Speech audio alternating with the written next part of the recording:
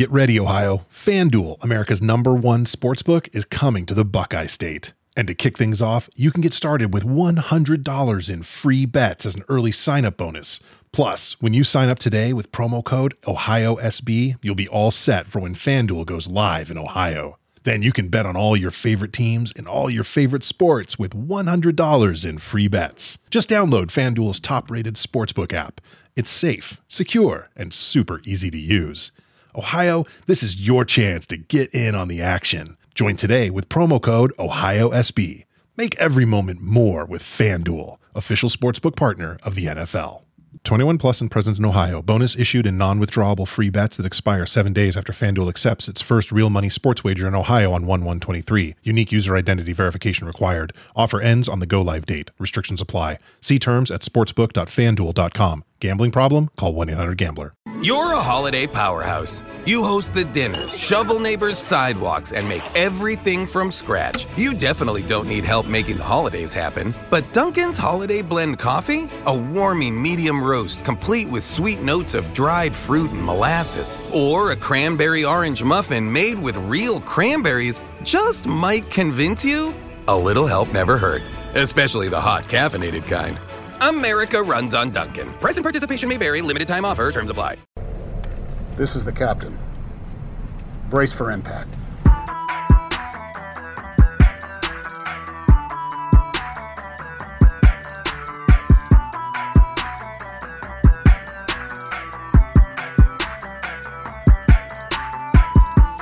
Hello. Davey Portman here from Up Next, postwrestling.com, Stitcher, Google Play, Apple Podcasts, Podcast Addict. Thank you for finding us. We are Up Next, and this today is Deep Impact. And I want to say welcome back to Andrew Thompson. I am back, good sir Davey. I have a quick statement to make, real quick, just for everybody out there. I am going to confirm Davey Portman is a hell of a human being, and that's all I got to say. Oh, thank you very much. So are you. I've missed you. Sino's great. I love chatting with Sino as well, but it's not often I get to talk to you, Andrew. So it's always nice doing this Tuesday Impact. How have you been? How's everything going? I'm doing well, man. I appreciate you asking. Once again, I'm going to reiterate just off that point, Davey is a very good person. Checked in on me, man, to make sure I was all good. Very much appreciated, and I'm very much looking forward to covering this semi-eventful episode of Impact Wrestling. Yeah, I think semi-eventful is maybe the right way to put it, because we do have the AEW champion Kenny Omega in the house in Impact tonight, which is always newsworthy, and they're starting the build for the match at Rebellion between Rich Swann and Kenny Omega. Winner takes all. But yeah, maybe on the lower side this week. Maybe we're tipping people off already with how we felt about this week's Impact, but we'll be getting into that very shortly. But things are kind of crazy this week in Toronto, and for me personally, because Friday night at 6 p.m. Doug Ford announced that bars and restaurants can open again for outside service the next day.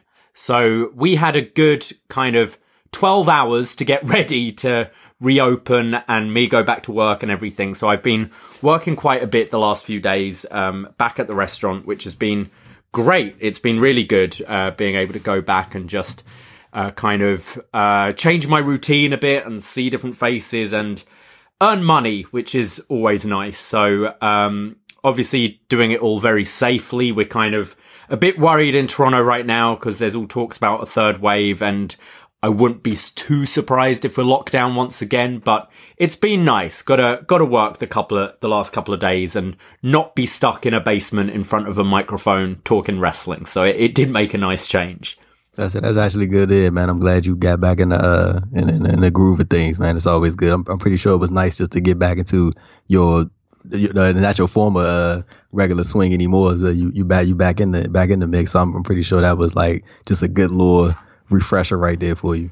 Honestly, it's put me in such a good mood the last few days. It's amazing how just like a change like that can really, really affect you. And Yeah, and Braden and I are currently looking for a brand new BDE. We're looking to move May 1st. So, it's kind of nice to have a job when you're looking for places to move. It's kind of important. It's something landlords tend to like to know if you're working or not. So that's definitely helped. But as always, wrestling's very newsworthy every single day. You are Mr. News at Post Wrestling. What's been happening? Is there any kind of news out there we need to discuss today? Man, it's been a lot of stuff going on. Of course, we got to mention the NXT stuff because you and Braden will be back on March 24th with a new episode of Up Next, a loaded episode of NXT. Look like I am very much looking forward to seeing Walter versus Drake Maverick. That is going to be hilarious right there. But yeah, Danny Burch, man, separated shoulder confirmed by WWE. NXT tag team titles are vacated. Do you think they're gonna do another tournament, or like do you think they just going like I think if there's not going to be a tournament and there's just going to be like a regular match, the first team I'm looking at is Grizzled Young Veterans, and then eventually having MSK taking the titles off them somewhere down the line. Because I assume Wes Lee is good to go again now, isn't he? He's been doing physicality on NXT. No, he's not clear yet. He's not clear yet. Okay. Yeah, I mean, I think they're addressing this tomorrow. I think Grizzled Young Vets is probably the right way to go. I feel we've just finished a tournament, so I don't particularly like the idea of the tournament. But if Wes Lee can be ready soon, I can see as a babyface team and them winning the Dusty Cup, maybe they offer it to them and they go, hey, no, we've got beef with these guys and we want to prove it by beating them again. Something like that would be cool. And then you could have the title match. Do you know how long he's out? Will he be ready for TakeOver in 3 weeks? I don't know like the exact date about that, but I do know he did post, he posted something on Instagram about like he's just waiting to be clear so he can start smacking fools in the face again. So yeah. I'm pretty sure it's just a thing of like he can do like the I'm guessing like the in ring, I mean the outside of the ring stuff, sure. Slight physicality, but like as far as like him going in there going full blast, like I don't think they're fully cleared him for that yet. But I mean I'm pretty sure we're gonna see TakeOver coming up, like you said, 2-night TakeOver. And it's gonna be an eventful week in pro wrestling as a whole that week, man. I'm looking forward to it. It's gonna be busy. It's going to be very busy. Yeah, absolutely. And you've got to feel sorry for Danny Burch. He's one of the people, yeah. I believe he was in the very first class of NXT. And he did leave for a little bit, but he's been there for such a long time. And I'm a big fan of this tag team. I haven't been a big fan of this title run. It's felt very much on the back seat the whole time, but for it to end this way is always a shame. And just hope Danny Burch heals up soon and can come back and get a rematch for those titles down the line. Yeah. I got to get your thoughts though before we get into Impact this week. Fastlane. Been seeing all the opinions on Twitter and listened to John Way's podcast on it, and I think I'm in the minority. I had a thoroughly enjoyable evening watching Fastlane the other day, but I know the Fiend stuff is very polarizing for a lot of people. What were your overall thoughts of the show? So, the thing I think is like just so. First, let me say this: when WWE ends their pay-per-views early, I'm very much into them. Like when it starts early, ends early, like that 2 hour, maybe hits 3 hour gap. Like I can do that. Like especially when it ends before 11 p.m. Like I think that's thumbs up for me always. But like just the show overall, like it. See the thing is like it feels like WWE, they kind of slot these unnecessary pay-per-views before WrestleMania. Like I feel like after the Royal Rumble, there should be nothing in between that and WrestleMania. You should just build everything straightforward to your biggest show of the calendar year. But when you look at Fastlane, just from top to bottom, the show wasn't bad. I'm not gonna say it was bad. It wasn't bad at all. I really liked the Drew McIntyre Sheamus match. I think that was really good. Like they beat the hell out of each other like that. And even though we had seen it like I think twice over the past a couple weeks before that, like they kind of pulled something a little different, and yeah, they just went at it, and I really enjoyed that. The Fiend stuff, man, like I really been kind of checked out on the Fiend character for a long time. Like I felt like they kind of I felt like they really put him in a weird position, like from the gate when he started feuding with Seth Rollins for the Universal title back in 2019. I feel like that was just a bad move. Like I feel like that character should never have been associated with any championships. It should have just been him trying to reconcile or like right all the wrongs, quote unquote, that others have done to him. And that should have just been the main focus. And then while he's doing all that, they should have been planning the next steps for the character after he finishes all of those feuds that they had planned. And like, I feel like him getting into the title picture and then having that match that they had ahead in the cell, and then that was that, whatever that was, I feel like they did Bray Wyatt like a real disservice. And then like, with this thing, like, I just think with the recent stuff, I just think it's just all like a subjective kind of thing. Like some people not really into the whole, I'm not gonna say like use the word cartoonish, but like, just like kind of the really, really over the top stuff. Some people not a fan of that. Some people are. Like I think that just is a subjective thing. Me personally, I've just been like checked out on the Fiend character for a while, but I am a fan of Bray Wyatt's work. I think he had just been been dealt a really weird hand in WWE for like on a couple of instances, and he kind of he's one of those people like they say they make what they say what is it, chicken shit out of chicken salad out of chicken shit. Yeah, there it is. Like he does that a lot, and yeah, man, I just think that you might as well keep going with it now. Like it's no point in you trying to stop it or like alter it now. Just keep doing it. I don't think everybody's gonna agree with it. I don't think everybody's gonna be a fan of it, and that it's really nothing else to do but just keep going with it now. Like you already got the ball rolling on it, and I feel like they're gonna do some super cinematic, crazy match at Mania with him and Orton to cap it off, because this thing definitely needs to end at some point. But yeah, man, that's pretty much my thoughts on it. Yeah, I'm kind of with you. I'm not massively into the Fiend character. I enjoy elements of it sometimes, but I always find the outrage on Twitter so funny, because I feel a lot of people, like, this is nothing new, right? WWE has always done this kind of stuff. Like, you think Ultimate Warrior vomiting up Black Tar, The Undertaker, Mae Young giving birth to a hand. Like, we remember these great feuds of the past, your Rocks and Austins and all that, but there's always been the goofy shit going on as well. And to be fair, Vince is a lot of things, but he hasn't lied to us when he tells us what he's presenting. He's always told us, I'm not a wrestling promoter. I'm a sports entertainment promoter. And that's this. And I see WWE more of a variety show. And you've got your Drews versus Sheamus and your Bryans versus Reigns, which I thought was also awesome. But some people really dig the wacky shit. And you know what? I've been thinking, you saying they're going to do something cinematic.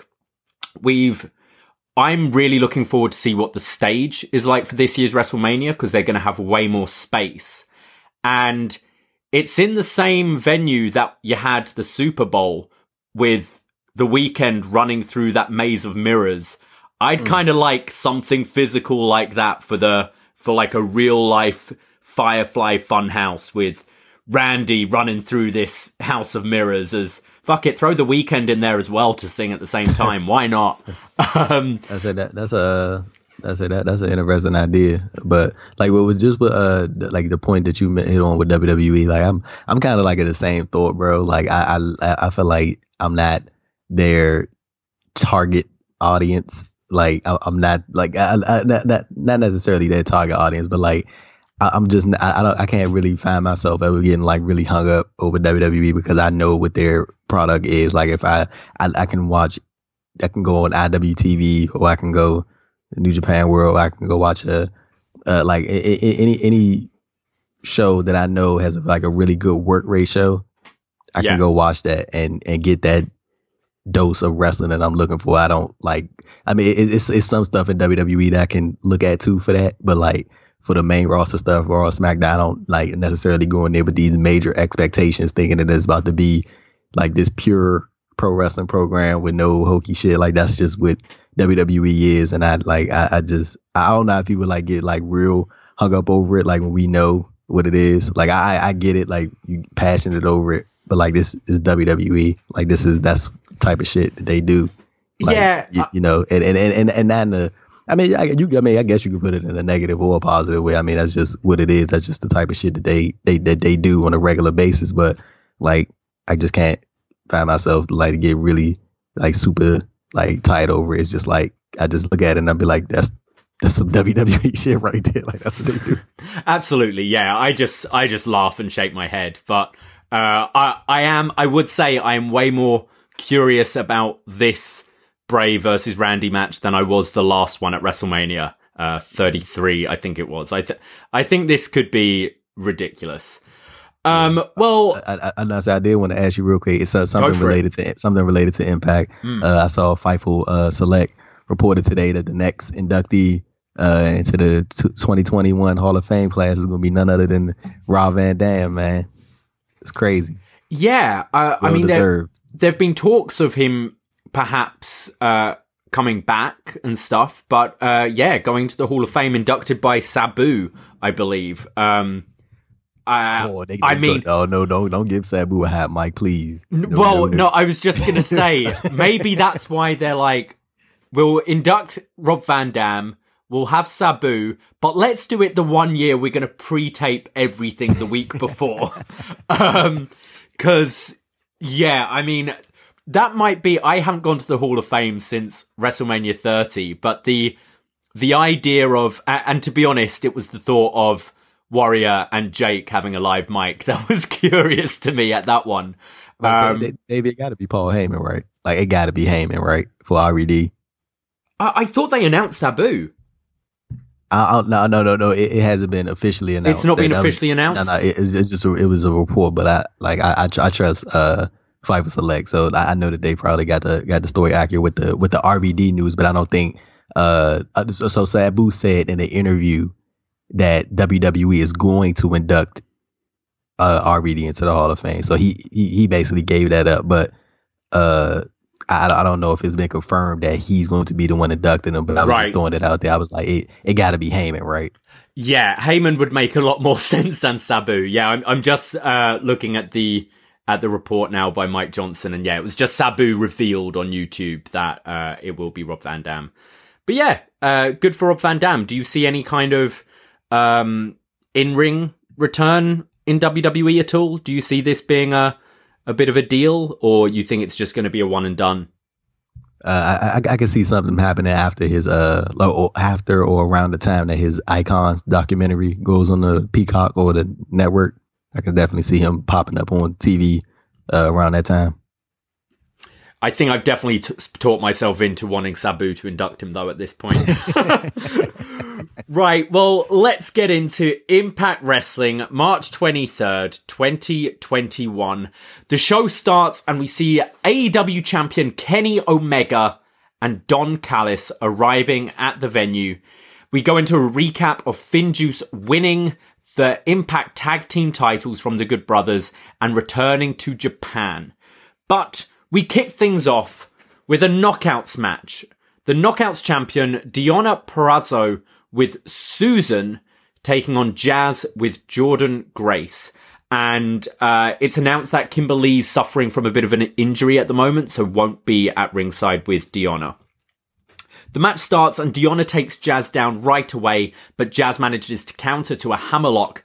Jazz catches Purrazzo with a big right fist. As the referee's distracted, Susan tries to get involved, but Jazz smacks her in the face. But this distraction allows Deonna to knock down Jazz. There's then some clubbing forearms across the chest of Jazz. Jazz sidesteps Deonna, allowing her to go crashing into the corner post. Deonna goes for the Fujiwara armbar, but Jazz counters and hits an X Factor. She goes for the pin, but Susan puts Deonna's feet on the ropes and then says, she goes, I didn't do anything, as she walks off laughing. Jordan Grace then goes after Susan, but gets thrown into the ring post. And then Susan uses her shoe against Jazz as the referee's distracted, allowing Deonna to roll her up for the pin in 6 minutes, 24 seconds. Yeah, this match was like, it was all like, all right, you know, but like, I was more so like, when I was watching this, I was kind of like more so enjoying like Jazz when I was thinking about like her role and Impact and how she's been presented since she's coming back. Like you can go online and like you can read the interviews that current Impact talents have done, and when they speak about her, they speak very highly of her. But I just like that I really like Jazz's on-screen presentation. Like, you know, she can be slotted into those, you know, main spots or those non-title matches, and like it isn't taking away from the younger talents, but I don't think anybody would complain to see Jazz in a title match anyway. But just still, like, it just seems like they've really been using Jazz really well, and I'm just happy to see her kind of, you know, get her moment in the sun. Yeah, I've enjoyed the pairing of her with Jordynne Grace, because it's clear that Jordynne Grace is kind of the current star, and I don't think Jazz is taking away from that at all.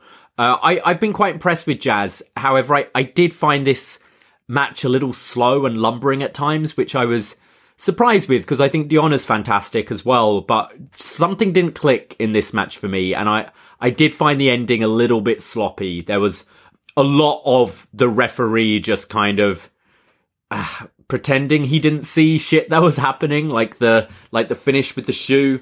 I didn't think this quite worked for me, unfortunately, and I'm sure there's a better match in there between the two for Deonna and Jazz.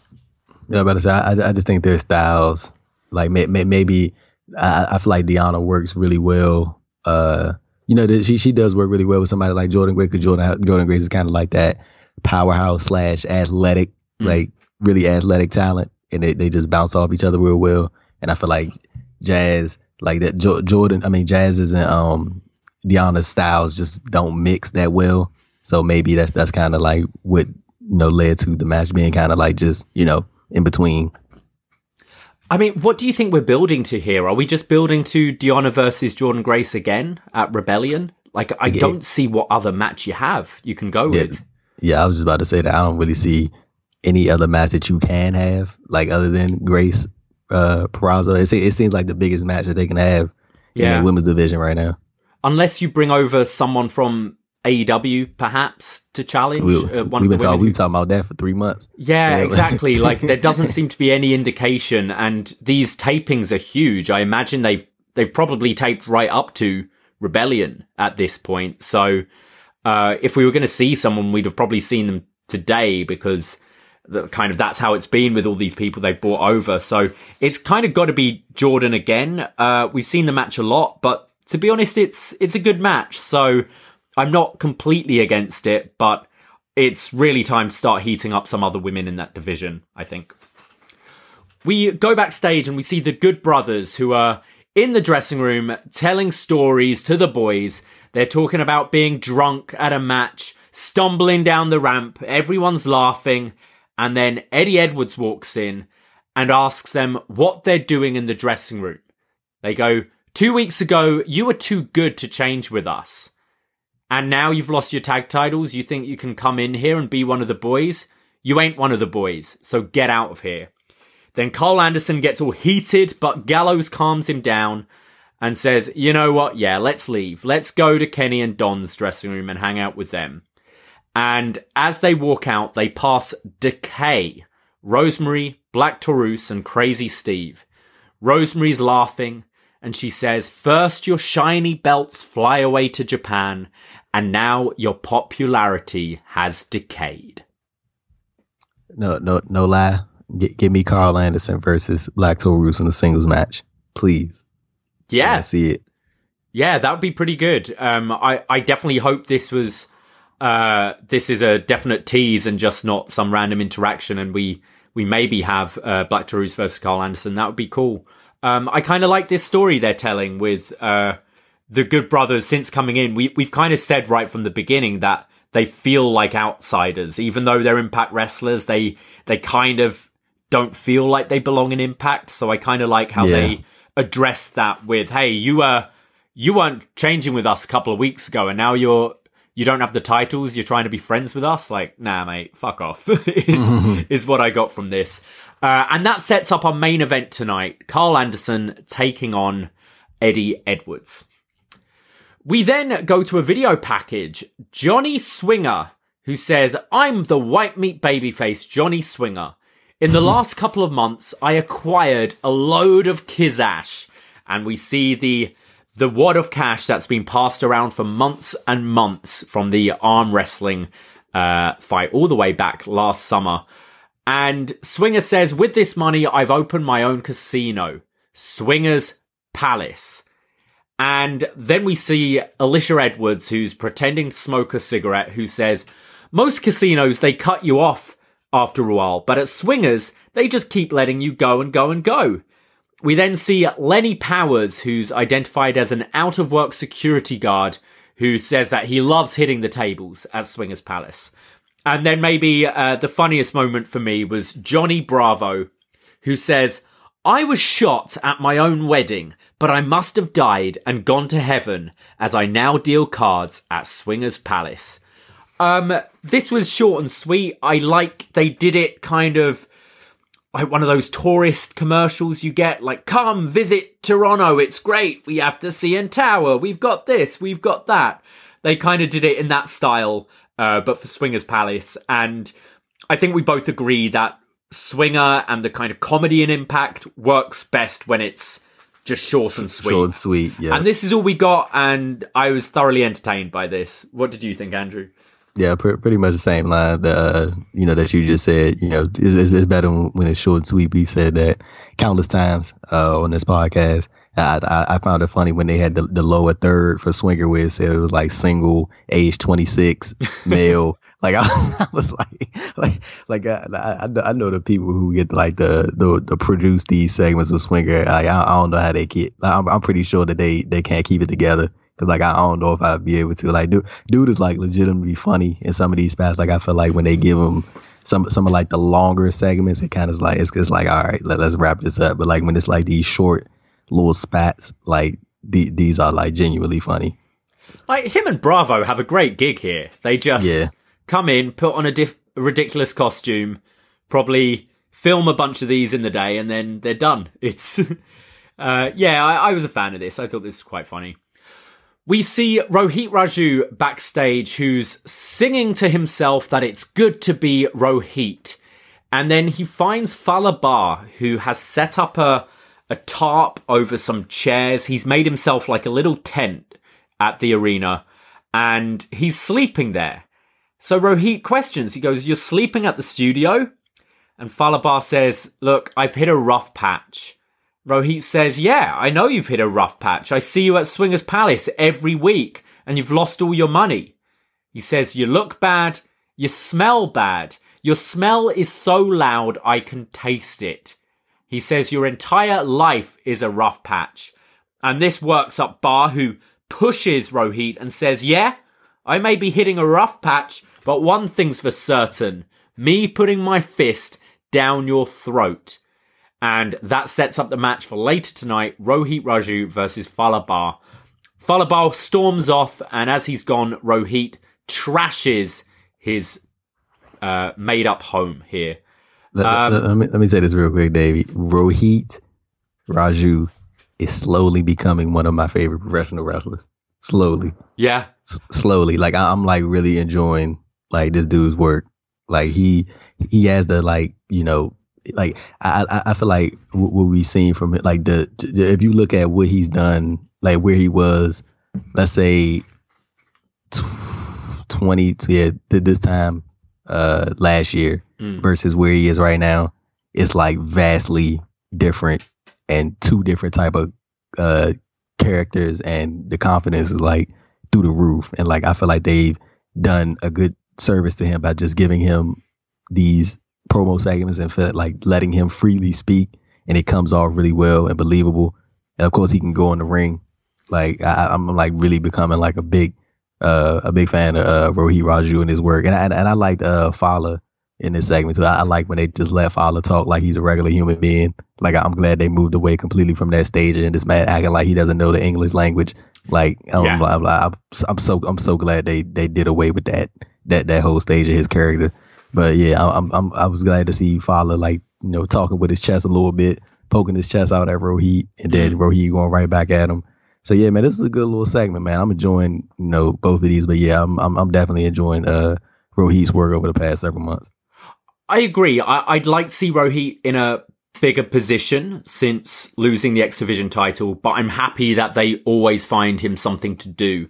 I think he's someone that whatever he's given, he makes good out of. He sort of reminds me of, completely different style and character, but Cameron Grimes, in the fact that you can give him some comedy to do backstage and he'll nail it. But when it actually comes to working a match, he can switch it on and be really entertaining. I think you're completely right. He's become a really great all-round performer, and I really enjoy the work he puts out every week. We go to our next match of the evening. Talking of the X Division Championship, it's a rematch. Ace Austin defending his X Division title against TJP. Austin comes out, obviously, with Madman Fulton in his corner. They take it to the mat right away, and TJP throughout the match keeps on trying to go for his octopus stretch. They're going counter for counter early on, and that they mention on commentary, I didn't quite catch before Impact. They have like a little pre-show now, and there's some injury angle they set up with Chris Bay here. I was kind of surprised they didn't really mention more of it on the show, because I can't imagine everyone who's watching Impact is watching the kind of before Impact show. But yeah, they're setting up some sort of injury angle with Chris Bay right now. I did not see that. What was it? Was somebody attacked him or? I don't know. I missed the show. I don't watch before Impact, and you would think this is something you would want to drive quite heavily on commentary, right? But it was just a passing comment about Chris Bay being found injured or something like that. Maybe someone in the Twitch room who watched the show might know a bit better, but that's definitely playing into this story right now. TJP sends Austin to the outside and hits a plancher. On the apron, Austin kips up and delivers a thrust kick to TJP. Austin goes up the top, but TJP runs up and goes for a superplex, but this gets countered into a gourd buster from Austin. TJP manages to flip out of an arm submission and goes for the octopus stretch again, but Austin gets out and hits a big clothesline. We then get face washes from TJP to Austin in the corner, a spin kick in the corner from Austin, and then this kind of springboard famouser, kind of similar to the guillotine leg drop Cena would do off the top rope. But this looked great, springing up and hitting this leg drop across the back of TJP for a 2 count. TJP fights back with a release German suplex and goes for the octopus stretch again, but this time Fulton tries to get involved, but TJP pokes him in the eye, and if you just look off screen, Madman Fulton's selling his eye forever at this point. There's then a double clothesline in the ring. TJP goes for the detonation kick, but Austin gets out of it and takes out the leg of TJP. He goes for the fold, but gets popped up into the detonation kick. And then TJP goes up top, hits the Mamba Splash, 1, 2, and Madman Fulton breaks up the pin, causing TJP to win via disqualification in 11 minutes, 48 seconds. Thank the heavens. Please don't Impact. Don't. No. Don't. But this is a good match, Davey. I think we all know I'm not fond of one TJ Perkins. But Ace Austin is a very, very talented in-ring performer. I always enjoy seeing his work. I would have honestly preferred if he would have got the win clean. But then I saw I'm pretty sure you were going to. I'm gonna let you finish reading off what happened. But I was going to talk about the post match angle, and I thought it was going to. At first, I genuinely thought that they were going to take the title off him. But then I was, I kind of saw when Fulton got involved in the post match angle, and I was like, okay, we probably head into like a 3-way at the Rebellion pay-per-view. Yeah, it looks like that. After the match, Fulton hits a choke slam to TJP, and they continue to beat down on him when Josh Alexander runs out with a chair for the save.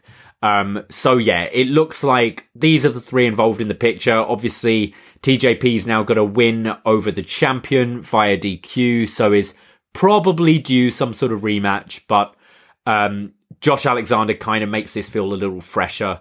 I'm really excited to see more of Josh Alexander in this division. I think he's going to fit in really well. The match was good. They got a tag match next week, right? It's it's Austin and Fulton versus Alexander and TJP. That's right. Yeah, that's set up for next week. I thought the match was good. It was nowhere near as good as their match at Sacrifice, but these two have pretty good chemistry, and I'd probably say this was match of the night. Yeah, I think that's a fair assessment. With Josh Alexander, too, a cool little note. He was on the Alliance Pro Wrestling Network podcast last week, I want to say, and I think he said that this current year of his Impact contract is his last.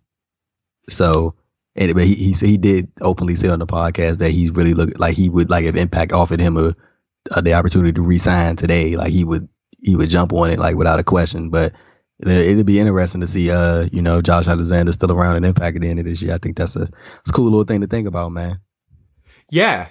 I mean, where else would you see him go? Perhaps. I think Impact might be his best. I mean, I'm not saying that he can't. Yeah, you know what I'm trying to say. Yeah, I don't think Impact is like a bad, like, not saying it like that, like he can't go elsewhere. But I just think he's in a good situation right now. Like, why would you leave? Yeah, I can definitely see him moving up the card in Impact. He's one of my favorite wrestlers to watch in the company, and he can definitely put on good matches. So I can see him wanting to maybe stay and try and progress up the card there. I do think, as much as I like him, I do think he'd get lost in another company. Sure, you could have him in AEW and reform the North with Ethan Page, but that tag division is so bloated right now in AEW, and I wouldn't say Ethan Page has hit the ground running so far in AEW. Yeah, I think that's a very, very fair assessment, man. I was going to ask you, David, real quick. Hit me out. Ace Austin versus Ray Phoenix at one of the AEW special shows like Fyter Fest or Fight for the Fallen. Yeah, I'd love that. I'm down for any kind of cross promotion thing, and hopefully involving more of my favorites like Ace Austin. But there are certainly people. He's one of the guys. Ace Austin's definitely one of the guys I'd like to see mix up with some of the AEW talent, because he's one of the best they got. Yeah, I was gonna say real quick, like, you brought up a real interesting point about Ethan Page, man. Like, it seems like already, bro, he's just like another dude on the roster. It's crazy, bro. Like, it's really crazy, like how he just like, and I don't even say I would like kind of blame AEW for that. Like, it's just, I don't know, bro. I feel like in these situations, like when you a big fish in a small pond, you seem more. I'm trying to make sure I get the right words. Like, I don't know, you just seem like a bigger deal, opposed to when you jump to a bigger pool. They got a lot of big fishes in there, and you just another one of those individuals or whatever concept I'm trying to put together right now. But I don't know, man. It kind of like reminds me of like the Nick Aldis thing. Like, he is a very big fish in a somewhat small pond of the National Wrestling Alliance, right? But like, I always hear him talk about in these interviews, like, if this would happen and that would have happened, and as far as like him being offered a deal with AEW, and I'm just wondering, would Nick Aldis be the Nick Aldis that we look at and consider to be one of the top world champions if he went to AEW, or would he fall in line and be another guy? Or if he went to WWE, it's just like going back to Ethan Page, it's like, it's just, I really like kind of felt that point that you just made when you was just like, it hasn't really hit the ground running. I mean, it's still early. Like, it ain't like it's, a whole year in, but he just kind of like, got slided I right in completely there. agree. Yeah. I mean, it's 3 weeks. He had the debut, but kind of lost in the shuffle of a multi-man ladder match, which he didn't win. And then he had his singles match with NBA commentary all over it, and a very generic promo, which we know he's better than. he feels like a Matt Sydal to me, you know? Just, he's going to be having some matches on Dark and we'll see him pop up once in a while. And I think the problem is you've already got MJF, right? And they're very similar in their promo style. Just being that kind of over arrogant dick, who gets very kind of intense at times when they need to. And you've got MJF just killing it right now. That promo introducing the Pinnacle I thought was great. And I don't quite see where Ethan Page slots in other than maybe just a random TNT title shot on a Dynamite, which is a shame. And I hope I'm wrong, because I've been a big fan of his over the last year on Impact. But yeah, you're right. It's big fish, small pond, or small fish, big pond, or whichever way round it is. Mm-hmm. Yeah, but David, one thing I'm tired of seeing on these Impact Twitch commercials. If I see Davey Richards and Angelina Love swap saliva one more time, bro, I'm done. I'm done. I'm officially banning that commercial, that Impact commercial from my Twitch, from my Twitch streams. I'm finished. I'm finished, Davey. I saw that like 5 times a night, bro. I'm done. Are you still good with Steiner maths though? Steiner math lives forever. Yeah, never get bored of that. Yeah, we neither of us watch on Access. We both watch on Twitch, and during the commercial breaks, we just have loads of TNA like replays, but they always show the same ones. It's always Amazing Red pinning Samoa Joe, Angelina Love, and Davey Richards making out, and Steiner Maths at least twice per show, but can never get bored of Steiner Maths. Oh my goodness. We go backstage. Gia Miller has a sit-down interview with Matt Cardona. Gia asks Cardona about his initial thoughts on Impact Wrestling. And he says, "I love it here. I wanted to be a pro wrestler all my life, and I'm here, and the handcuffs are off. I see the likes of Moose and Sammy Callahan, and to me it's like Christmas morning, and I just want to open up all these presents and wrestle all these people." Cardona says he's always ready, and that's why it says that in his theme and all over his merch. He says he's hit rock bottom before, but now it's even sweeter when he gets those wins. He's then questioned about the idea of him riding Brian Myers' coattails. And Cardona says, look, it's just a coincidence. Brian Myers came here, and then shortly after I signed, because I heard here is the land of opportunity. There's no glass ceiling in Impact, but there's no safety net either.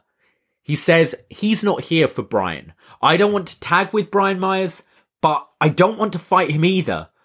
But he keeps running his mouth, and he knows, and I know he's listening right now. So if you want a match with me, we'll have a match. And win, lose, or draw, when the match is over, we're done. And I assume, I think he meant here, we're done, as in we're back to normal and being friends. It didn't sound like we're done, as in we're over, we're finished.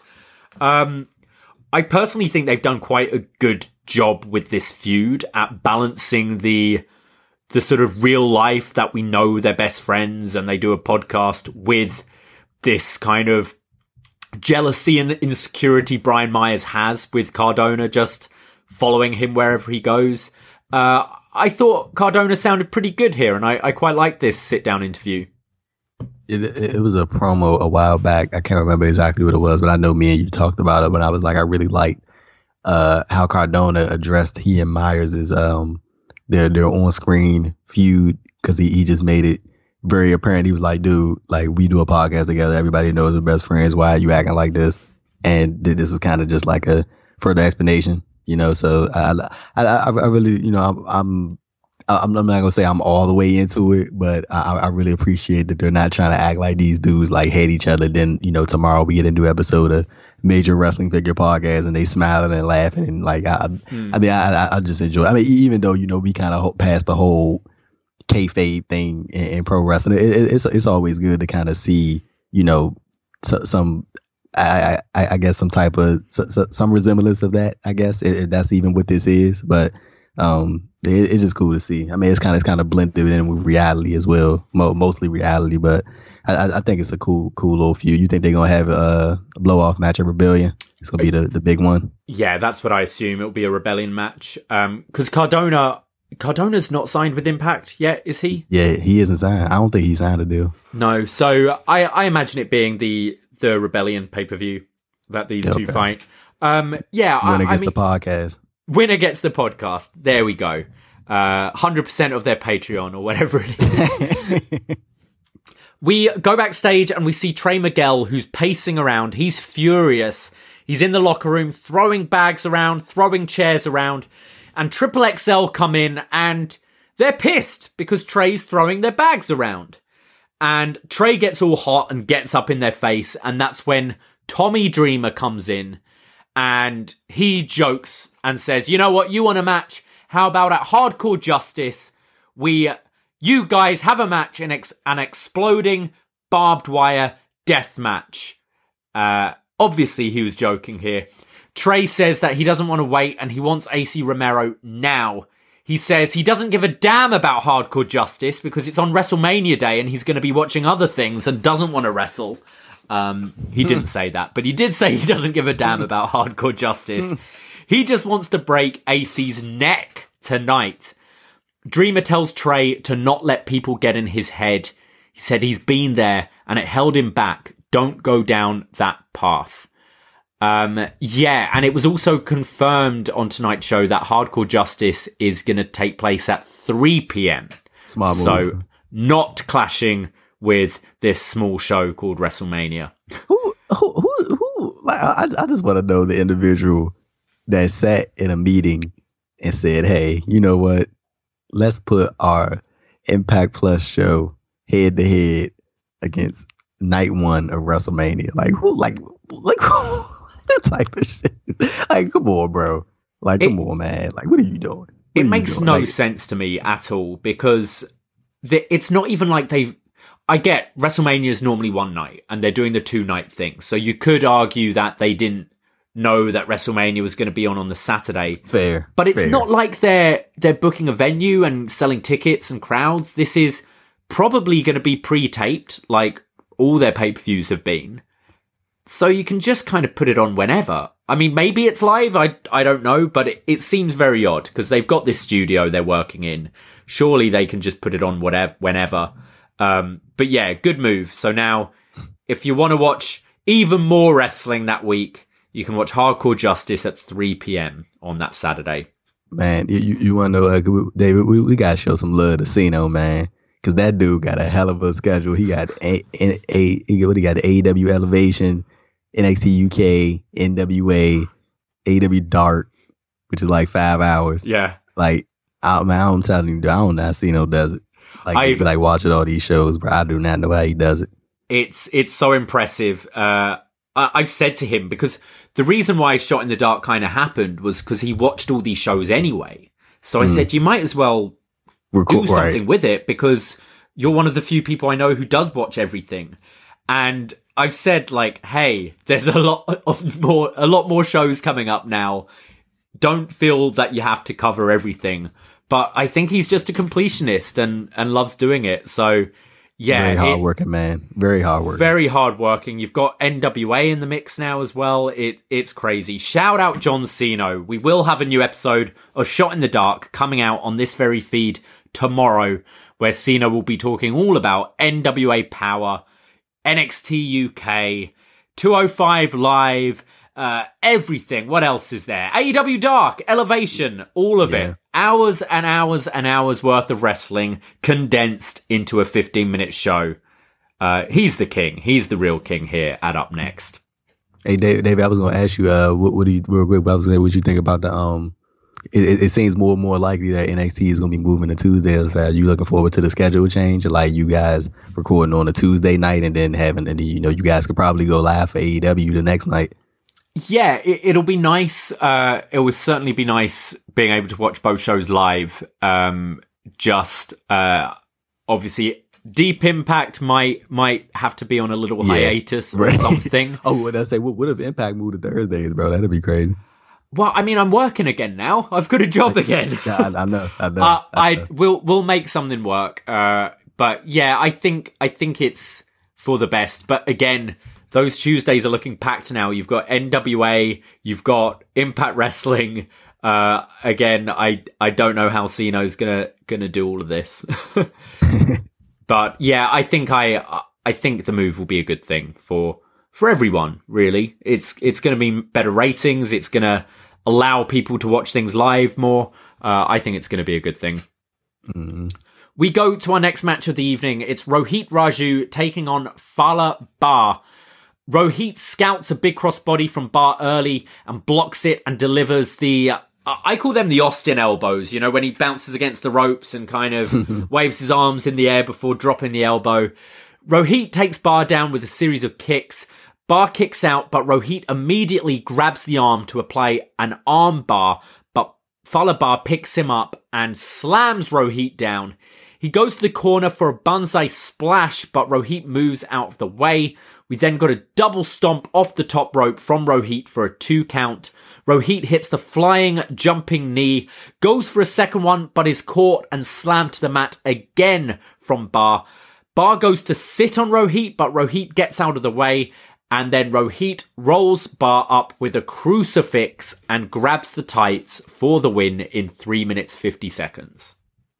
Yeah, this was a decent match. I won't say it was anything crazy, but that it just seems like it was just there to progress Rohit. Yeah, I know Rohit's a heel, but I feel Fala Bar is pretty low down on the totem pole in Impact Wrestling that I don't really think Rohit needed to grab the tights for the win. But I know it's a heel move. I just think sometimes a heel could win a bit clean, maybe. But yeah, this was fine. I really enjoyed Rohit. I think Fala Bar was fine in this. Not too much to take away from it, though. Yeah. We see Kenny Omega and Don Callis coming out of their dressing room. Gia Miller wants an interview, but they say, "We're going to the ring now, so you can find out with everyone else," and just blows her off. And then we go to one of our paid-for advertisements by AEW.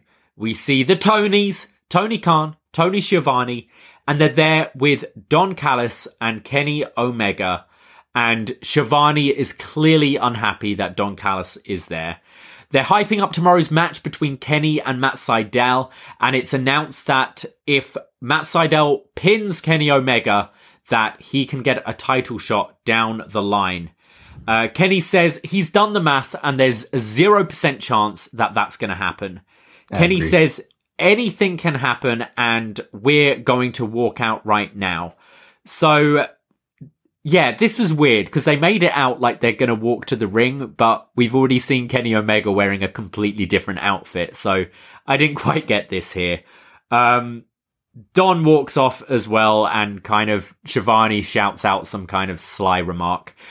They then run down tomorrow's show, which is Nyla Rose versus Ty Conti, FTR and Sean Spears, The Pinnacle taking on the Varsity Blondes and Dante from Top Flight, Young Bucks and Brandon Cutler taking on the Lucha Brothers and a returning Laredo Kid, and Darby Allin taking on John Silver and the aforementioned Kenny Omega taking on Matt Sydal. Really looking forward to Darby Allin, John Silver tomorrow. I think that match is going to be fantastic. Baby, I don't even know what to say, bro.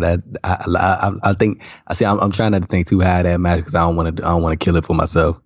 Like that's what I'm trying not to do because I have like very high expectations for this. I feel like they about to go all out, but I don't want to get my hopes up and think this is about to be like some super crazy like thing that you know. But my expectations are like kind of high for Darby and John Silver. Me too. I think that could really steal the show. I kind of hope that main events, actually, looking at the card. I see probably Young Bucks with Brandon Cutler versus Lucha Brothers and Laredo Kid maybe main eventing. But again, another good show. I'll be interested to see the Pinnacle working together, Sean Spears with FTR.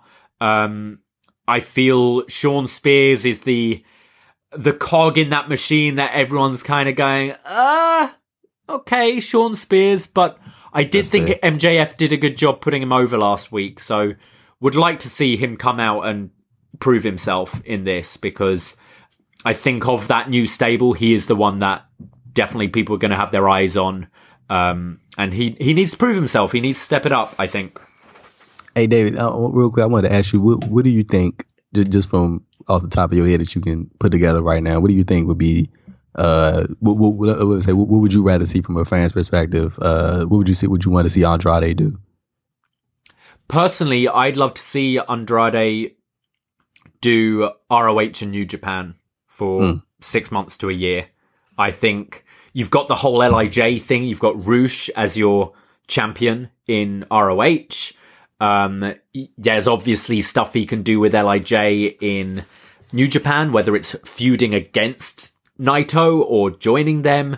I think AEW is so bloated right now, and as much as we know the talents of Andrade, does he just become another WWE guy making the jump? You've just had Big Show and Christian. I think had you have not had those two just join, AEW's the move. And I think AEW will be the move eventually, but maybe not right now. And I think you could have him do a G1 or something like that. Please. You know?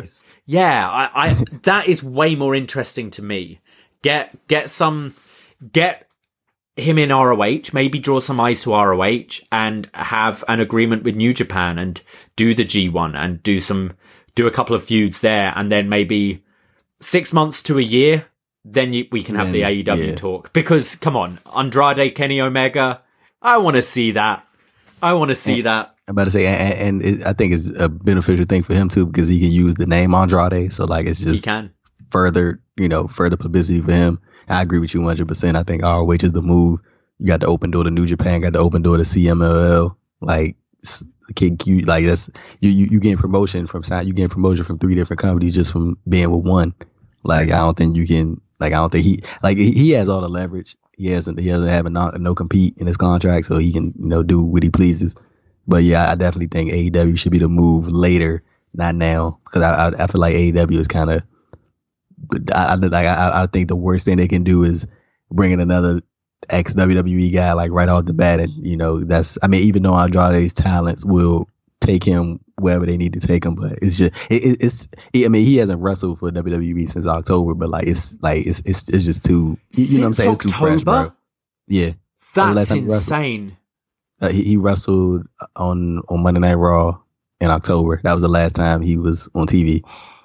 It's such a waste of talent. Yeah.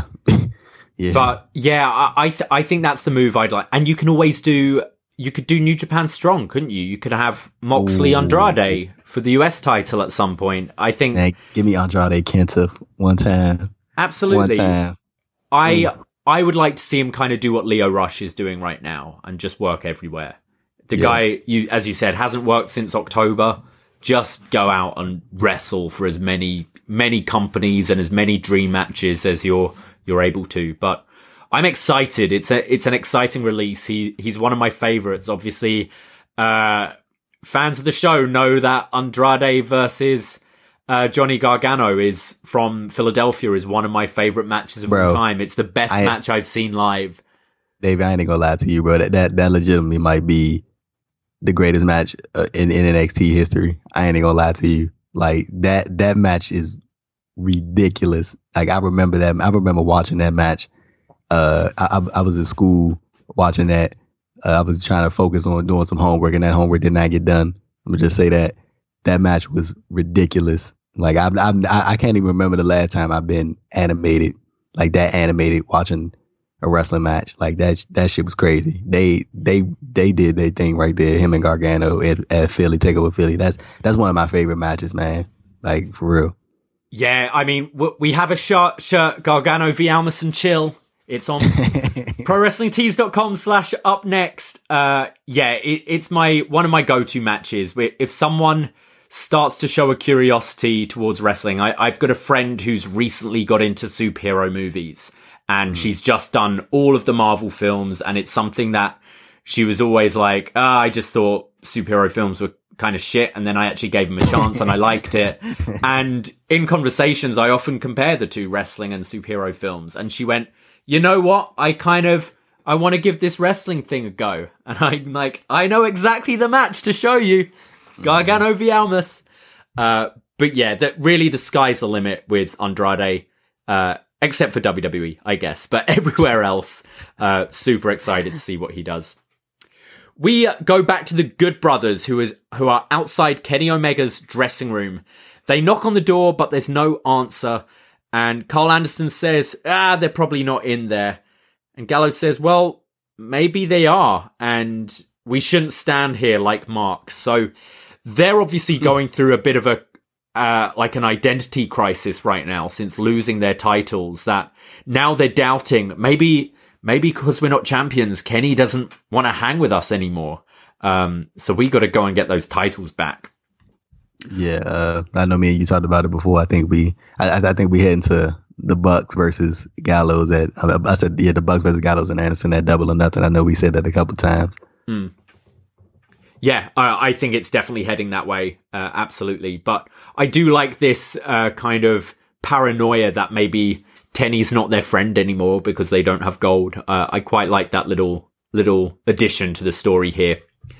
We go to Kenny Omega and Don Callis, who come out, and Kenny says, "This land is your land. This land is my land."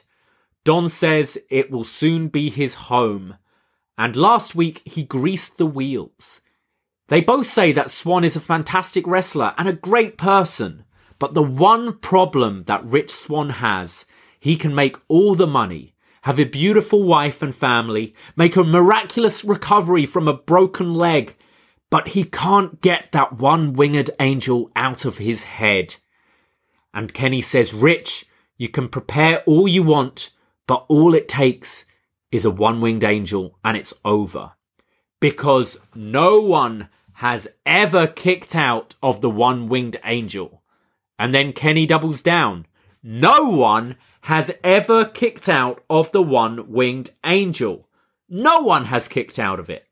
Kenny says he needs more gold he wants to add to his collection, and he is bigger than Hackenschmidt, bigger than Gotch, bigger than Thez, bigger than Flair, bigger than Moxley, and bigger than Ibushi. And Don says he's made a tribute to the greatest finishing move in the history of this sport. We then see a highlight reel of all these one-winged angels that Omega has delivered, but they kind of keep on showing the Rich Swann one from different angles as well. Don questions, how did you even come up with this move? No one else can do it. Don says we should invite people over to the house and put this one-winged angel compilation on. We can show the Bucks. And as Kenny's talking, his sunglasses he's wearing actually falls into his mouth at one point, which I found quite funny. So he puts them back on his face. Kenny says everyone was walking on eggshells when he showed up on Impact. There's no reason for him to be there aside from for what Swann is holding. Rich wants his name etched next to Kenny Omega, but all he will be is a footnote in the history of Kenny Omega. And from the day I graced your promotion, it was the greatest day of your promotion's life. But for me, it was Tuesday. Nothing more, nothing less. And at the pay-per-view, when I add 2 more belts to my collection, those fears that you had when I stepped through those doors, your fears of being inferior became true because you have no one who can beat me. Unless I step on a banana peel or come down with a deadly virus, no one can beat me unless I'm dead. Make the most of having the title here because come the pay-per-view, I'm taking them with me. This is more than you, more than AEW, more than wrestling. This is history. So sit down, heat up a bag of popcorn, get a soda and a bucket of ice cream melting between your legs, sit down and watch the show and enjoy it. Because we'll do the thing we've been planning for 27 years. We will make history over and over and over and over. What did you make of this promo here from Don and Kenny? Damn, Davey, you made it sound better than the way Omega and Callis presented. Cause I really wasn't like into the way like it seemed like they was like Omega was trying to say something and then Callis would speak up and then Omega would say something and then like he would get cut off halfway and then they would just kind of do that back and forth and I wasn't like it didn't like really sound convincing. Like shit, you made it sound more convincing than like if somebody didn't watch the show, they would think that was like one of the best promos out there. But like I really wasn't big on the like it just didn't connect with me. I think that's just the best way to put it. I think a lot of people paid attention to him mentioning Kota Ibushi on TV, which was very interesting. I think Omega is just a very intelligent individual when it comes to getting people talking. I think that's a very, very smart move by him. Yeah, but I'll say, shall we overanalyze this, Davey, or you think this is just Omega just being smart? I don't think it's overanalyzing. I'm with you. I thought the content was great. I thought some of the lines were great, but the delivery sucked here. Kenny is so hit and miss on promos, and when he's bad, he's bad. You know what this felt like to me? It felt like this was just a Tuesday and they're showing up to an inferior promotion to do a job. There was no rehearsal. Sometimes, maybe scripted promos are needed for some guys because baby, say it again. Yeah, because these guys had bullet points and were just shouting over each other, and it really was ineffective. And I can't imagine Kenny really doing this on Dynamite. And it did kind of feel like, all right, we're here for a day's tapings. We're going to get a lot, because these guys are back next week. So they're probably getting a load of these in the can. Yeah, I didn't think it was very good. But the fact, I don't think it's overanalyzing. The fact that in pretty much the same breath, Kenny calls himself a wrestling god, says no one has kicked out of the One-Winged Angel, which obviously Kota Ibushi has, and says he's better than Ibushi. As kind of, he was the headliner in that list. Like, he's going through all the greats like Luthez and Gotch and Flair, and he finished with Ibushi there. It's either they're just planting seeds for a match if and when it could happen, or there is a match that is going to happen, and they're setting up for that. But that was definitely the most interesting part of this. I was about to say, Davey, he did, him mentioning Ibushi, New Japan got a Tokyo Dome show coming up in May. Hey, they do. I mean, if you're looking to sell that thing out as best as you can during the pandemic, Omega versus Ibushi, like, I think that'll bring the people in, man. Do you think? You could have Ibushi wanting to unify all the titles, and literally have it as it's territories again. Have a world title, like a grand champion that's defended amongst all of these. Yeah, I don't know. I'm just putting on my tinfoil hat here, but I say that definitely sounds like something Ibushi would say during one of these New Japan press conferences. He want to unify the hell out of everything. Yeah, absolutely. I mean, it would be cool. It would be really cool to have like a championship, like one world championship, still have your like an AEW championship, Impact championship, but like a grand championship that's defended throughout pretty much any promotion that's not WWE would be cool. Would be cool. Different. I don't know if it's possible, but it would certainly be cool. We go to a video package from Violent by Design, Eric Young's stable. They've been doing these kind of artistic video packages in a prison cell. This is where Cody Deaner was, where he was baptized and turned into Deaner and shaved his head and stuff. We've got the song Amazing Grace is playing, but like a kind of creepy version of it.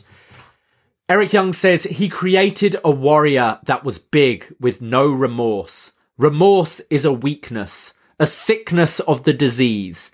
And we see a shot of Cody Deaner in his earlier form. He goes, "Will you help me? It's already begun." We see Rhino, the newest addition to Violent by Design, in a prison cell. Eric Young says, "I'm not a scientist. I didn't create him. He was born violent by design. I just had to awaken him so he could see the truth and become the killer he was meant to be. We then see Young sat down with Rhino in an interview room. Young says, we were born slaves and now we have the power. Rhino's been baptized in the holy water of change, as we see a shot of water dripping down the face of Rhino. This world doesn't belong to them. And Rhino says, it belongs to us. I thought we were going to get Rhino shave his head for the first time here, but no. I'm not a big fan of these. I did think it was shot well. It's just more of the same. This is exactly the same thing they did with Dina, and now they're doing with Rhino, and I'm sorry, but I'm not interested in anything Rhino has to offer in 2021. He's had a good career. He can still go, but I don't care about Rhino. I'm sorry, and I don't care about this stable. Am I being harsh, Andrew? No, I don't really think so. I mean, he looked crazy as hell in the segment, so he fit with the group, I guess. And it's just like one of those it is what it is type thing. Like I'm not really about to go crazy over Rhino. I don't even go crazy over Violent by Design, but it's like I guess this is something just to form a consistently featured stable on TV. And maybe they're trying to add more members, but Rhino is like Rhino. I'm pretty sure that face turn is gonna come real soon at one of these shows. It's gonna be him and Tommy Dreamer versus Eric Young and Joe Doring. I'm telling you. I'm telling you. I'll give it to the summer. I'm telling you, it's gonna happen. That sounds about right. You mentioned Joe Doring. Like, why are we adding people to this stable when we've done nothing with Joe Doring yet? It's been a while he's been here now, and he's done nothing. He's had, a couple of tag matches? Yeah. It's I don't know what it is about Joe Doring, but I'm just like, I've never been like that keen on his on-screen character. Like, I've just never like been that interested. Like, he's a big dude, and like when he's wrestling, it seems like he's always like waiting for somebody to like. And I don't want to speak out of turn and be like, like as if I know what it's like to be in the ring, because I don't. But like, it just seems like just from looking at it, like he's always waiting for somebody to like guide him a little bit. And he's like hella experienced. Like I don't know if that's just. No, I know what you mean. Yeah. I haven't seen any of his All Japan work, so I don't know how this guy really is. But the way he's been presented on Impact, he just stands there, doesn't say anything, and he's just been in these tags where he's, as you said, it feels like he's just waiting kind of for his cue. I definitely feel if you've brought this guy in, do something with him. And if he sucks, he sucks. But at the moment, it's been too long with him just being the big guy who stands behind Eric Young, and maybe we should focus on him rather than Rhino, perhaps. Like, what was Jake something on last week's show? He was, yes. Like, why? Where? Like, he should have been featured. What did he get taken out or something? Or it was just Jake, I honestly can't remember. there was no recap or anything this week. I don't think Jake's injured. Okay. I cannot remember at all. I've watched so much wrestling between Last Impact and this one, but right. Yeah. No, I feel you. But I mean, maybe like feature a guy like Jake something, man, like on TV consistently. I mean, they do feature him on TV consistently, but I mean, could have been on this show this week, and slide and replace it this Rhino thing. Like I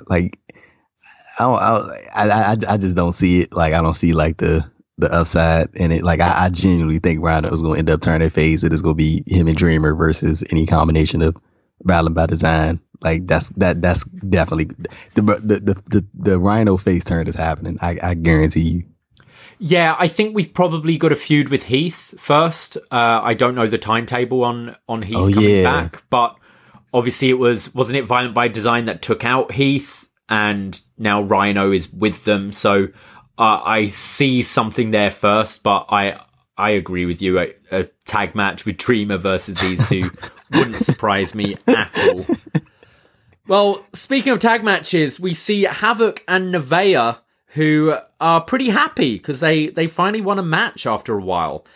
Gia Miller asks them how it feels after their win last week, and they say they're on a high and they're working their way to challenge for the tag titles once again. And that's when the tag champions Kiera Hogan and Tasha Steelz, Fire and Flavor, come in and mock them. Say, if you think you have what it takes, you can have a go at us, but it won't be for the titles. You've got to earn them. And they walk off when Tennille Dashwood and Caleb with a K, wearing a neck brace, comes in.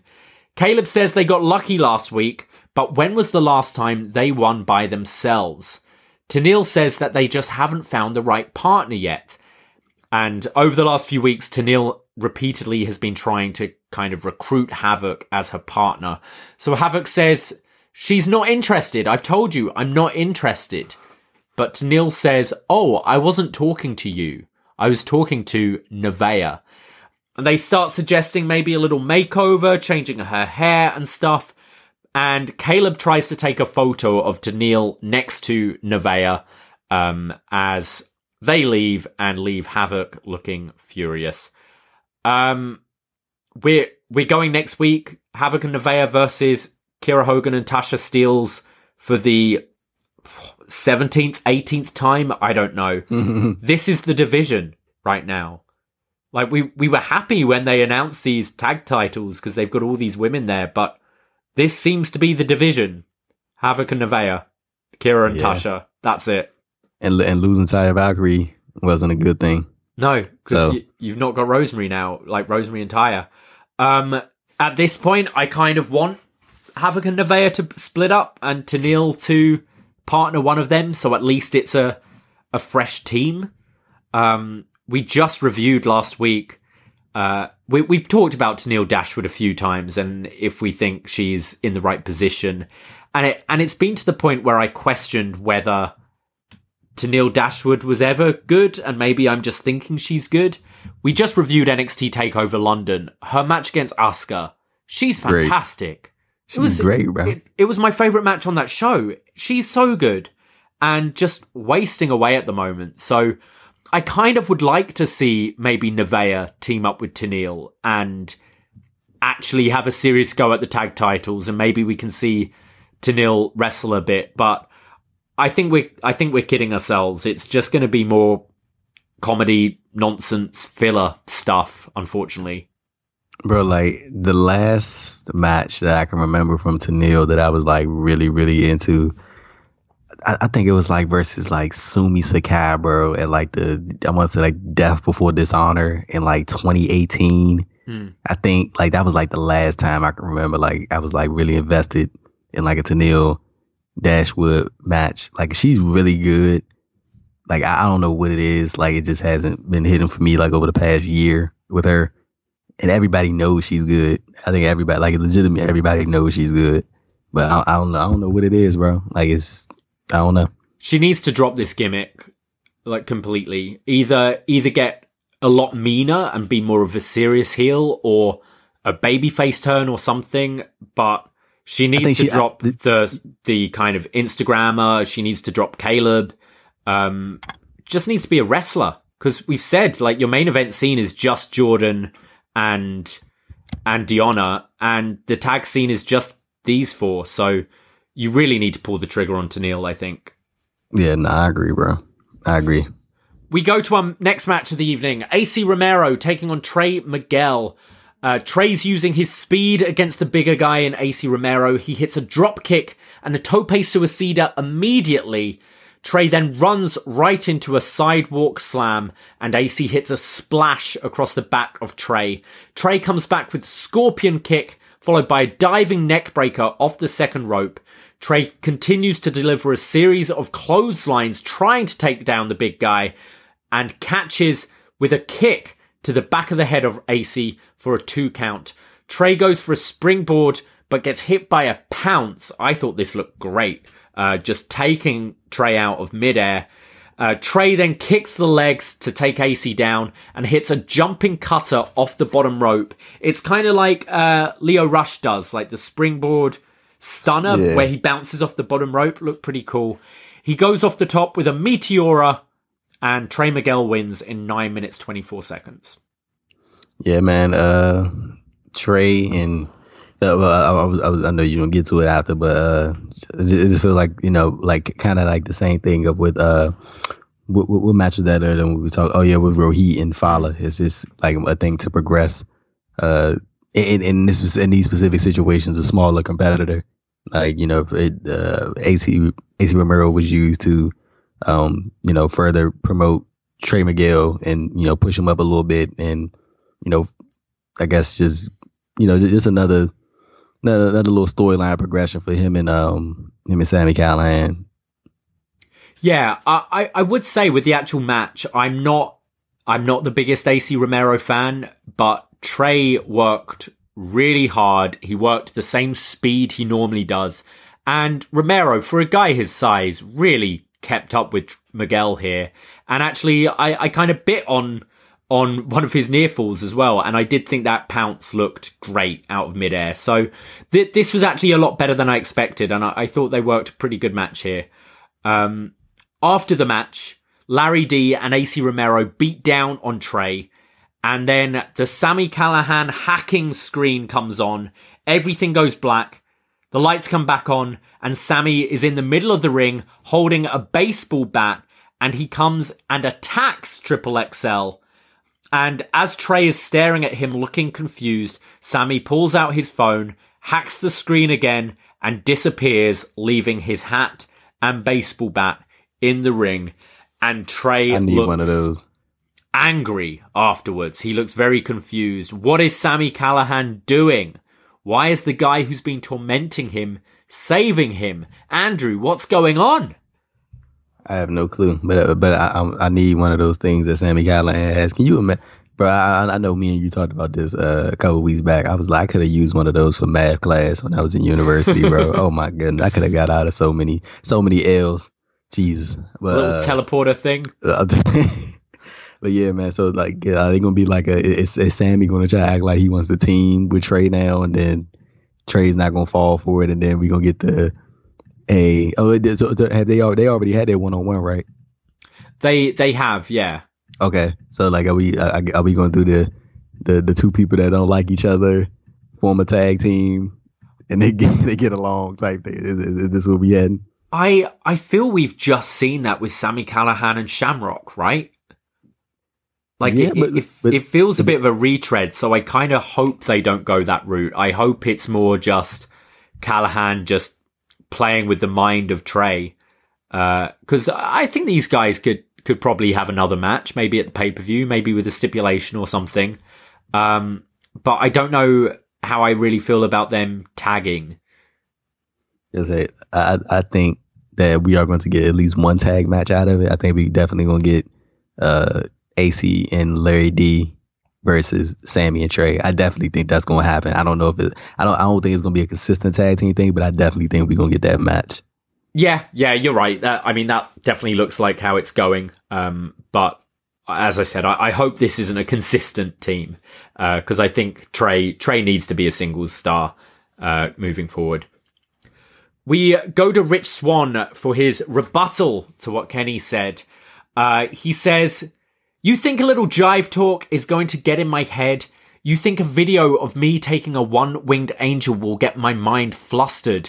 You think your mind games will work? You don't really know me then. I've had to battle adversity my whole life. Broken legs, broken backs, fighting early retirement just to get to this. You think some words are going to put me off becoming the best in this industry? Back at Hard to Kill, you hit the one-winged angel and pinned me 1, 2, 3. But you take Good Brothers, Saban, and Moose out of the equation, and you've got the best me. I have a few tricks up my sleeve to defend the one-winged angel.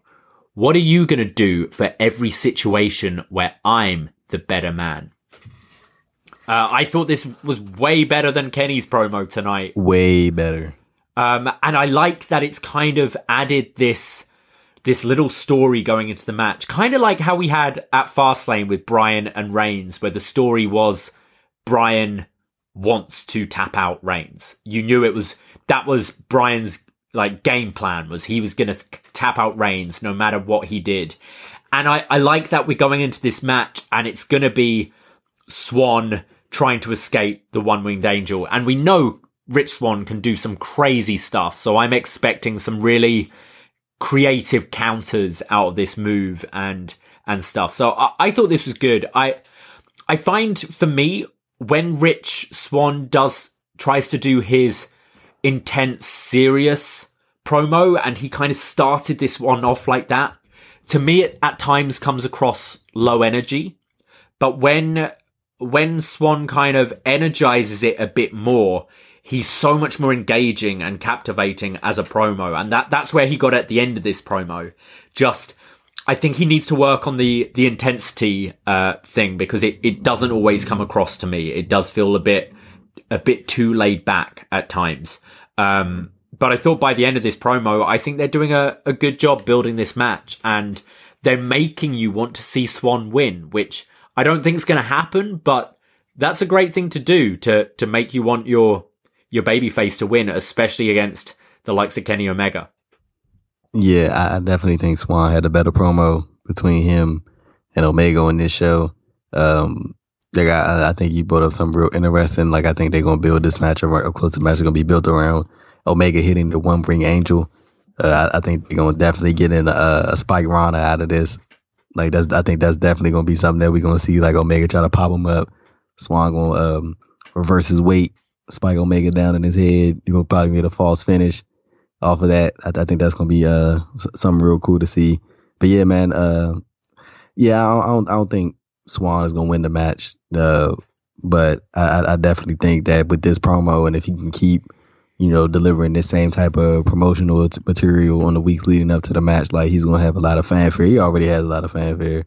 But I definitely think if he keeps doing like what he did tonight, a lot more people are going to shift over to Rich Swann's side, and be pulling for him to try to pull the miracle off. Yeah, I'm completely with you. Interesting. This is the second week in the row that we haven't seen Moose yet since his loss to Swann. I think we're going to see a different Moose once he comes back. I think we're going to see him repackaged in a different way, maybe as a baby face moving forward. Because, just interesting that he's been off the last couple of weeks, and I wonder if we'll see him return anytime soon. I think that's an interesting point. If he come back as a baby face, it's just a weird thing. I think sometimes it's a real good idea when people come off a big loss to keep them off TV for a little bit. Like, we kind of see that a lot in professional wrestling when people lose big title matches and then they just come back the next night. Like, I think it's always a good idea to give people kind of a break from people when they have these big losses, just to, maybe keep Moose off TV until after Rebellion. Maybe I think that's a good idea, just to let people enough to they can forget about him enough to the point where they might miss him. I think that's always a good thing. Yeah, or even have him at Rebellion. Like, if the Good Brothers try and get involved, or Callis or something, you could have Moose actually come out, because he's made clear that even though he doesn't like Rich Swann, he cares about Impact. You could have him kind of take out the interference to make it a fair 1-on-1 or something like that. But I agree. I think we should probably hold him off for a while after that loss. We go to Gia Miller, who's very busy tonight with her interviews. She's interviewing James Storm and Chris Sabin, and it's revealed that Storm has had 999 matches for Impact Wrestling, and next week he's going to have his 1,000th match. And he's asked, insane. That's crazy. Yeah, 1,000 matches in the same company. And she asks what he's going to do for this. And he goes, well, I'll probably drink a load of beer. He addresses Violent by Design and says, Eric Young, you want numbers by your side. I've had 999 matches. I've done it all. Anytime, any place. Our history goes back to the beginning. And we're going to face next week. So Scott D'Amore comes out, says next week we're going to make your 1,000th match special. It will be the main event, Eric Young versus James Storm, to go back to their roots and do what they do best. And Storm says, Eric Young, sorry about your damn luck. I think this is a nice match to kind of make it special for number 1,000, Eric Young versus Storm. Obviously, they've got a lot of history together, but wow, 1,000 matches in the same company. That's crazy. Yeah, that's a hell of a feat. And I you know what, I think that's probably the rightful main event for next week, for next week's show. It's his significance of it, and Storm and Eric Young, being in Impact for as long as they have combined years. And I think I read on Impact's Twitter that out of the 999 matches that Storm has had in Impact, Eric Young has been in 94 of them. So I think that's a cool little thing, because they really are two vets of Impact Wrestling, two staples in Impact. So give them their main event match next week, man. Give James Storm his flowers. He had a hell of a career, bro. Yeah, 1,000 matches in Impact and 2 in NXT, I think. So it's confirmed next week, James Storm versus Eric Young, Havoc and Nevaeh taking on Fire and Flavor. And if Havoc and Nevaeh win, they get a title shot. Ace Austin and Madman Fulton taking on Josh Alexander and TJP. And Kenny Omega will be back. But that leads us to our main event of the evening. Carl Anderson with Doc Gallows in his corner, taking on Eddie Edwards for the first time ever. The match starts with Edwards hitting a tope suicida to the outside. Eddie falls to the outside at one point and smashes his back on the apron.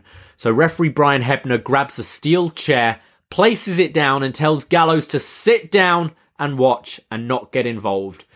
We then have a whole series of these rear chin locks from Carl Anderson. I fucking hate this move. Commentary every time this move's applied. They're trying to get over that. It hurts and it sucks, and I'm sure it does, but it's not very interesting to watch at all. And there was a whole lot of this. A lot of Carl Anderson just grinding down Edwards. Carl goes for a vertical suplex, but Edwards counters it to a gourd buster. There's a step-up Gamangiri in the corner, followed by the backpack stunner for a 2 count from Edwards. Edwards hits the blue thunderbomb. They're now trading punches in the middle of the ring. Gallows tries to get involved, but Edwards knocks him off the apron. Edwards then gets rolled through for a pin, but gets sprung off by Anderson into a chair shot from Gallows, allowing Carl Anderson to hit his dad, Arn's spinebuster for the win in 14 minutes, 31 seconds. What were your thoughts of this main event this week? I was kind of like in and out of it. I ain't gonna lie, but I really did like the ref spot when he sat the chair down and told Gallows to sit. I think that was a kind of a different way to interact with the talent that's on the inside. I mean, that's on the outside, because usually, like Matt Striker said on commentary, we always see the ref immediately just throw the guy out or the girl out. But he kind of just like, hey, you sit right there, don't move. And then he ended up still getting bamboozled at the end of the day. But I just think that was a cool little way to not have a ref be, typical, ref doesn't see anything, the type of official that we normally see in professional wrestling.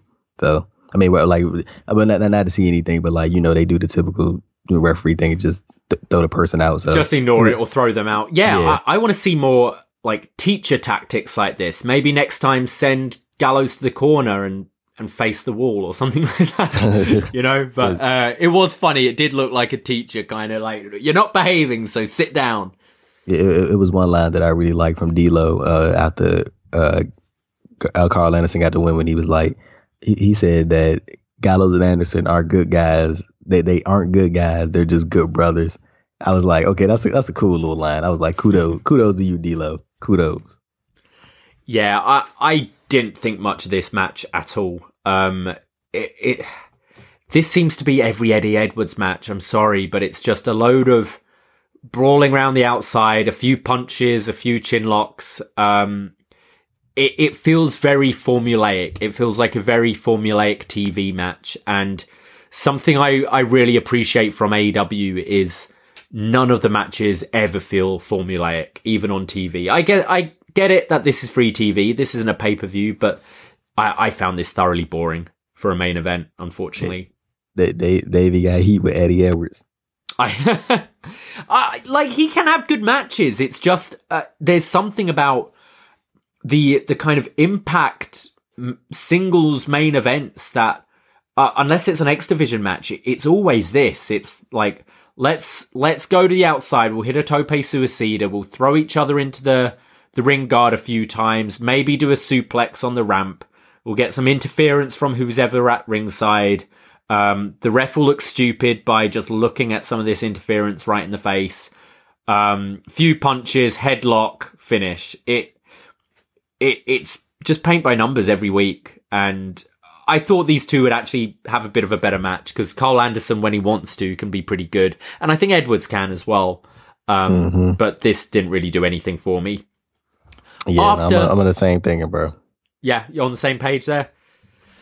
After the match, the Impact Tag Team Champions Finn Juice, David Finlay, and Juice Robinson come on the screen, and they're clearly in Japan. They're in front of like the New Japan, like press conference kind of backdrop thing.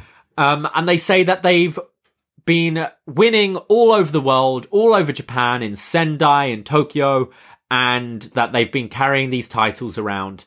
And they mock the Good Brothers. They say, it must suck that now you have to carry your own bags, but at least now they're 10 pounds lighter.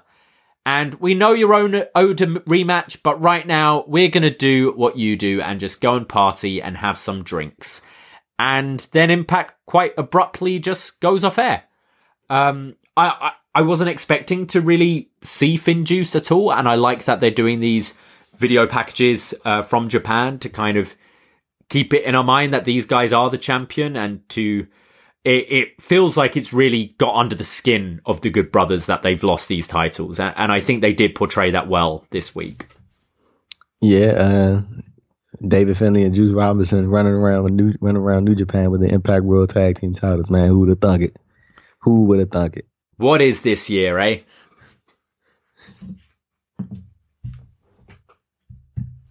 Oh, well, that was an awkward silence. I was going to say, what was it? No, because I kind of cut out for a little bit. That's why I was like, oh, what happened? But yeah, man, David Finlay and Juice Robinson running around with the tag titles, man. That's kind of crazy to see. But yeah, the Rebellion match, I don't know why I feel like they're going to drop it right back to Gallows and Anderson.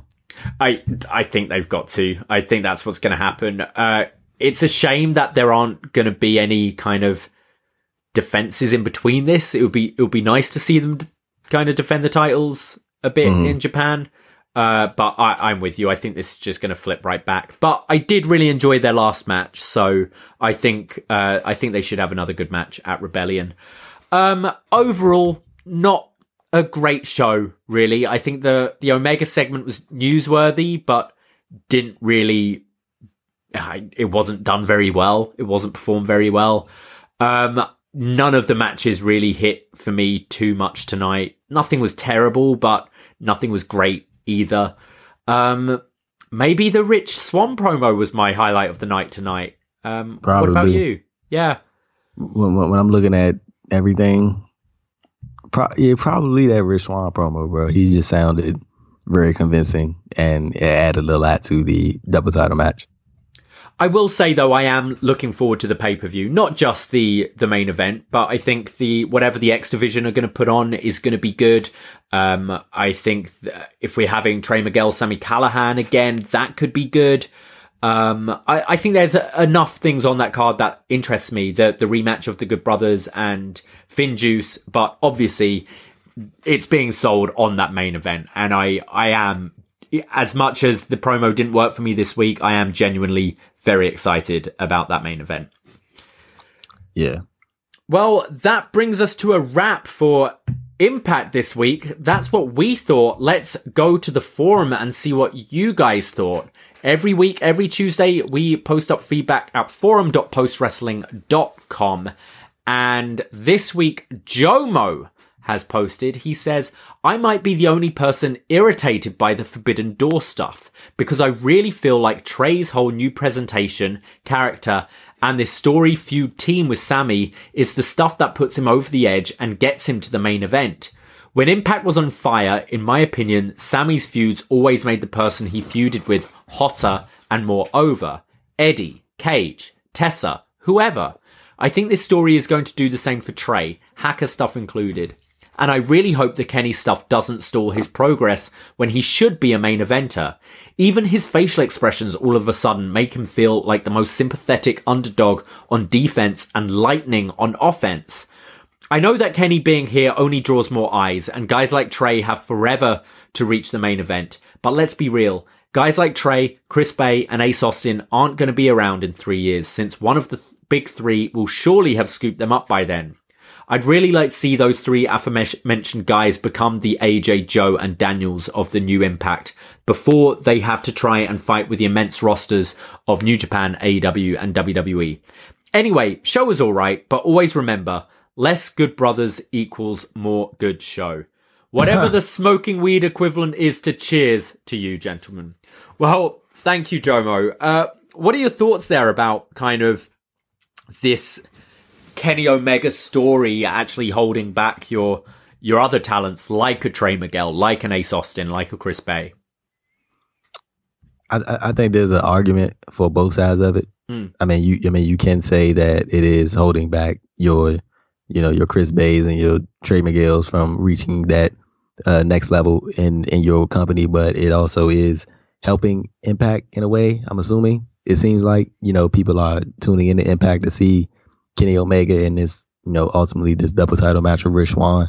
So I think you can look at it from a both positive and a negative perspective. I don't think I can't see Kenny Omega going on some 8-month run with the Impact World Title. I definitely think he's going to lose it before then. Now, see the way he loses it, that I do not know how they get themselves out of, because I can't see Tony Khan seeing Kenny Omega agreeing to have Kenny Omega get pinned clean while still being AEW World Champion. If he's not AEW World Champion by whatever that is, then that is what it is, and they'll sort that out how they will. But while he's AEW World Champion, I don't know. Like, it's gonna be interesting to see how they kind of get themselves out of this situation. Like, I was thinking, like, maybe they I don't know if they would want to go back to this, but maybe they can do the 3-way with Omega, Moose, and Swan, and Moose gets the win over Swan, and that's how Moose finally gets the Impact World Title, and then you kind of move Kenny Omega out without a hitch, I guess. But yeah, he made a lot of good points as far as the Omega stuff goes. But you can kind of look at it from either way.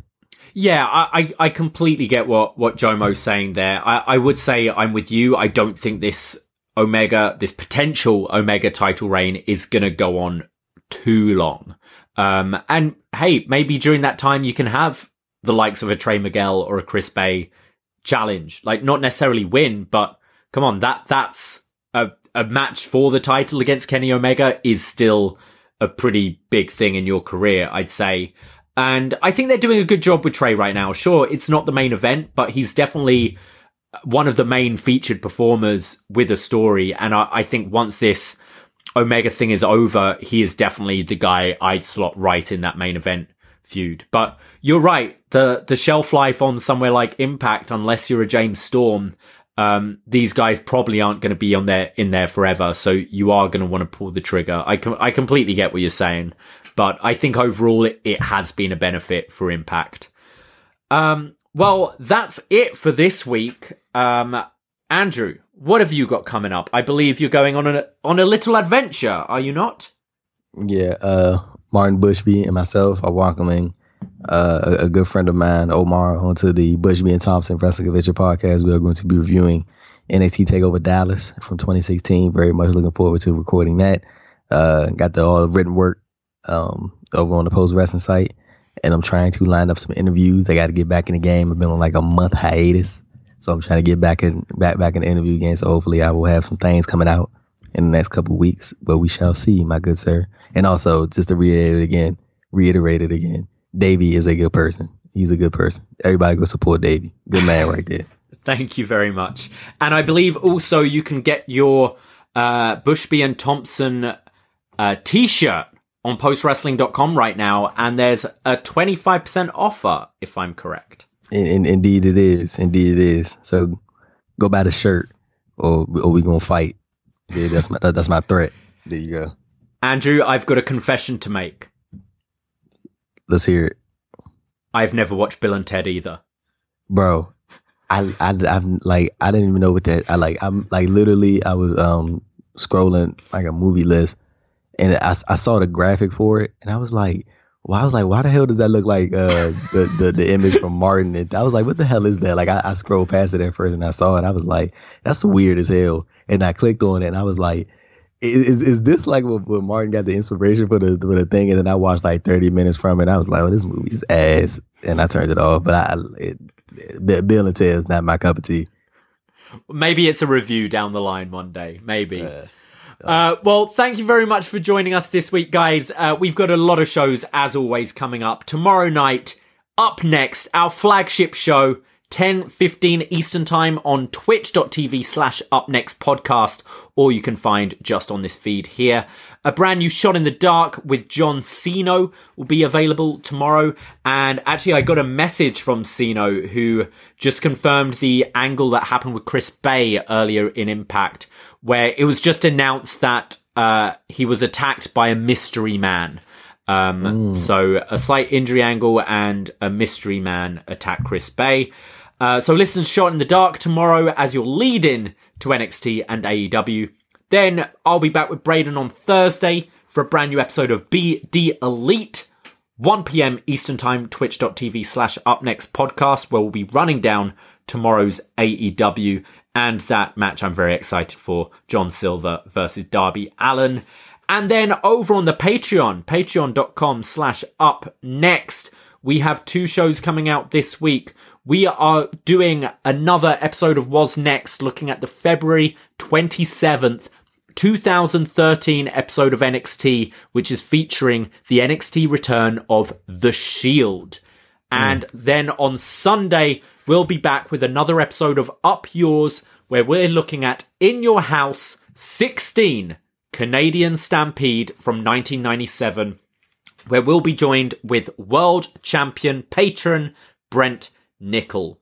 As always, loads of shows. Check out our socials at Up Next Podcast to find out everything coming up. We'll be back on Twitch Friday night with another episode of The Other Guys with John Cena and Mike Hogan. Always a lot of stuff to keep you busy. But that draws us to a close for tonight. Andrew, as always, it's been a pleasure talking to you. I hope you're keeping well. Look forward to talking to you again next week. Peace, my good man, Davey. Take care, guys. Thank you very much. Be safe. Ahoy!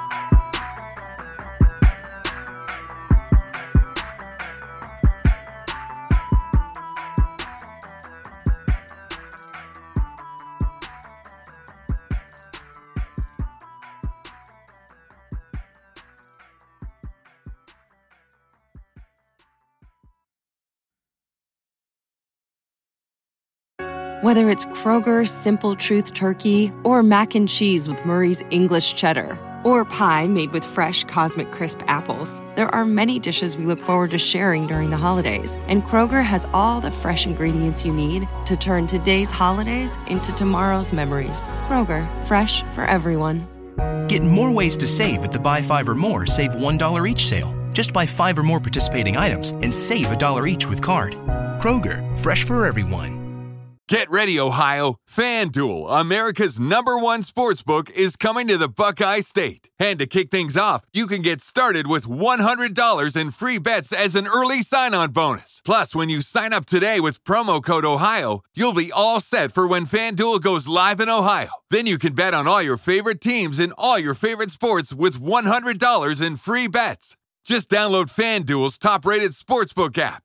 It's safe, secure, and super easy to use. Make every moment more with FanDuel, official sportsbook partner of the NFL. 21 plus and present in Ohio. Bonus issued in non-withdrawable free bets that expire 7 days after FanDuel accepts its first real money sports wager in Ohio. 1/1/23. Unique user identity verification required. Offer ends on the go-live date. Restrictions apply. See terms at sportsbook.fanduel.com. Gambling problem? Call 1-800-GAMBLER.